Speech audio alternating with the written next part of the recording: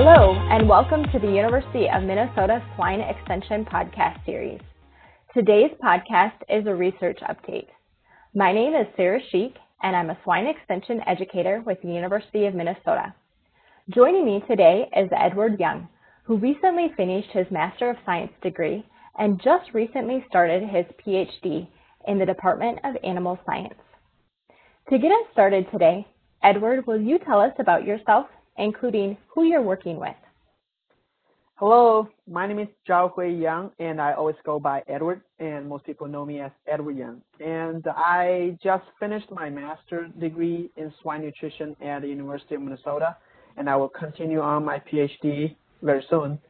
And I work with Drs. Jerry Scherson and Pedro Riola and some other professors in our integrated animal systems biology team.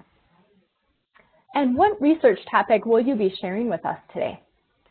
So most of my master's work is about the use of novel high-protein distiller screens, both in nursery pigs and growing finishing pigs. So today I'll be sharing some information about our studies of using up to 30% of the novel high-protein distiller screens in swine diets. So can you give us a brief introduction to your research study? Like, explain why it was a valuable project to do? Sure. So I'm sure most of the swine producers today already know that DDGS is a cost-effective alternative feed ingredient.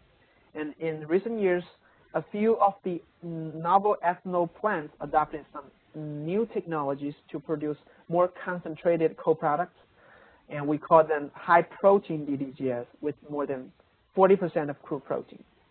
And some of them even have up to 50% crude protein. And the ethanol industry thought that it can be an excellent feed ingredient with high nutritional value and may partially replace soybean meal. But the high protein DDGS actually possesses several characteristics that might limit its use in swine diets. For example, the high protein level is true, but it has low essential amino acids such as lysine. And the digestibility of this amino acids is also low. So it might not be a really good source to replace soybean meal. And also it has high corn oil content or high linoleic acid that affects pork fat quality especially, and affect how bacon can be processed. And there are also some other characteristics that I will be mentioning later. So our studies were designed to help producers better understand the nutritional values of this novel high-protein co-product. Good. And as I remember from my swine nutrition classes, just because you say high protein doesn't necessarily always mean high protein, because like you mentioned, you need to think about those amino acids. And lysine in particular is a limiting amino acid when we talk about swine. So yes, we do need to take that into consideration. Swine NRC book does actually provide some information for high-protein DDG. However, those values were derived from old generations of HPDDG that's no longer being produced.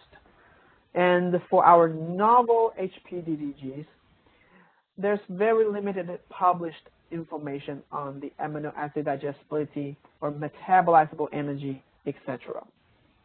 So if we want to formulate diets using this novel co-product, we have to rely on some of the book values from NRC and assume they are accurate. And then we can test accuracy.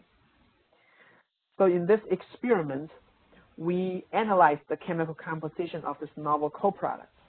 And then we applied the NRC published digestibility coefficients to calculate our estimate used in the formulation.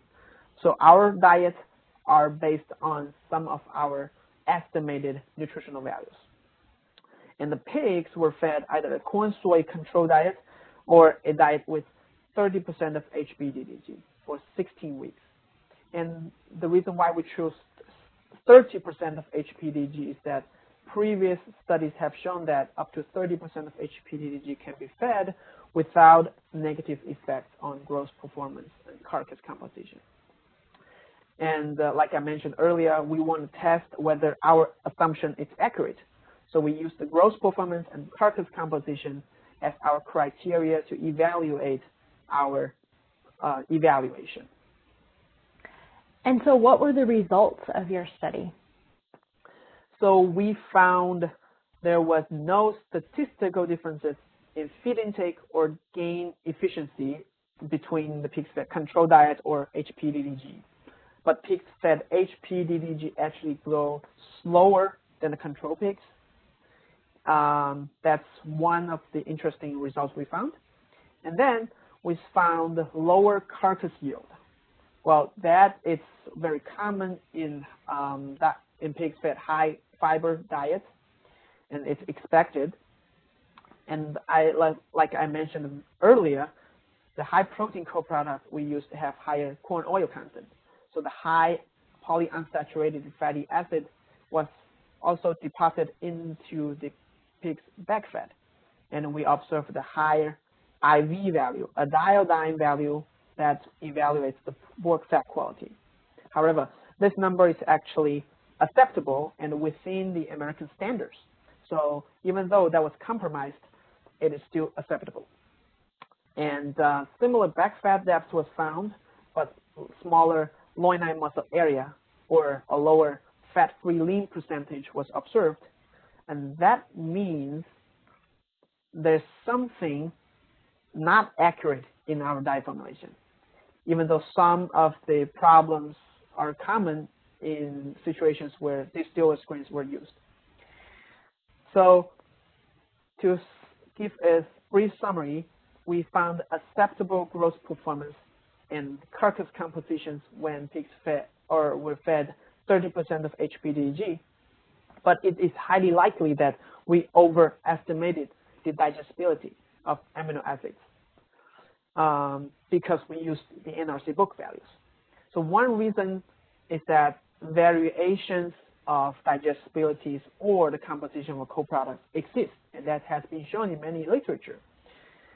There's another study done by Canadians that showed the SID, which is standardized ileal digestibility for lysine, varies from 47 to 56 for the same co-product produced by the same ethanol plant, but at different time points. So there's almost a 10% differences there.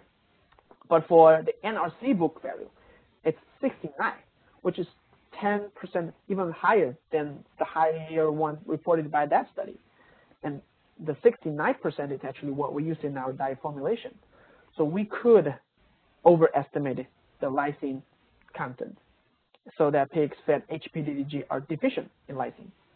And other reasons have been involved with the increased amino acid requirement because of some other nutrients. And that's been shown in some of our other studies and other researchers. For example, fiber actually induces the intestinal secretion of mucin. And mucin is composed of threonine, a very important amino acid. So when the threonine is lost in the mucin, it increases actually the threonine requirement. And also, high protein co-products usually have high leucine content. This is a hot topic now in the swine industry that the leucine, valine, and isoleucine share catabolism pathways. And excessive amount of leucine actually increases the valine and isoleucine requirements. So that's what we found in our study. Even though acceptable gross performance and carcass composition were observed, there might be some problems with the NRC book value when we evaluate our novel high protein co-products. And so moving forward, do you think there's additional studies that need to be done within this area? Yes. So actually, there are some companies doing studies on the last point I talked about. It's the branched chain amino acid, the interaction between valine, isoleucine, and leucine. And also, in our own group, we have proposed several studies to look into problems associated with the use of high protein co-products. And hopefully that can be answered soon. So now getting back to this study, Why are the results you shared important takeaways from your study? Yes. So although the high-protein co-product represents only a very small portion of the DDGS produced today, it might get popular in the future because ethanol plants actually love these technologies because there's a high financial return. But as a relatively new ingredient that producers are not familiar with, the HPDDG might be used with caution.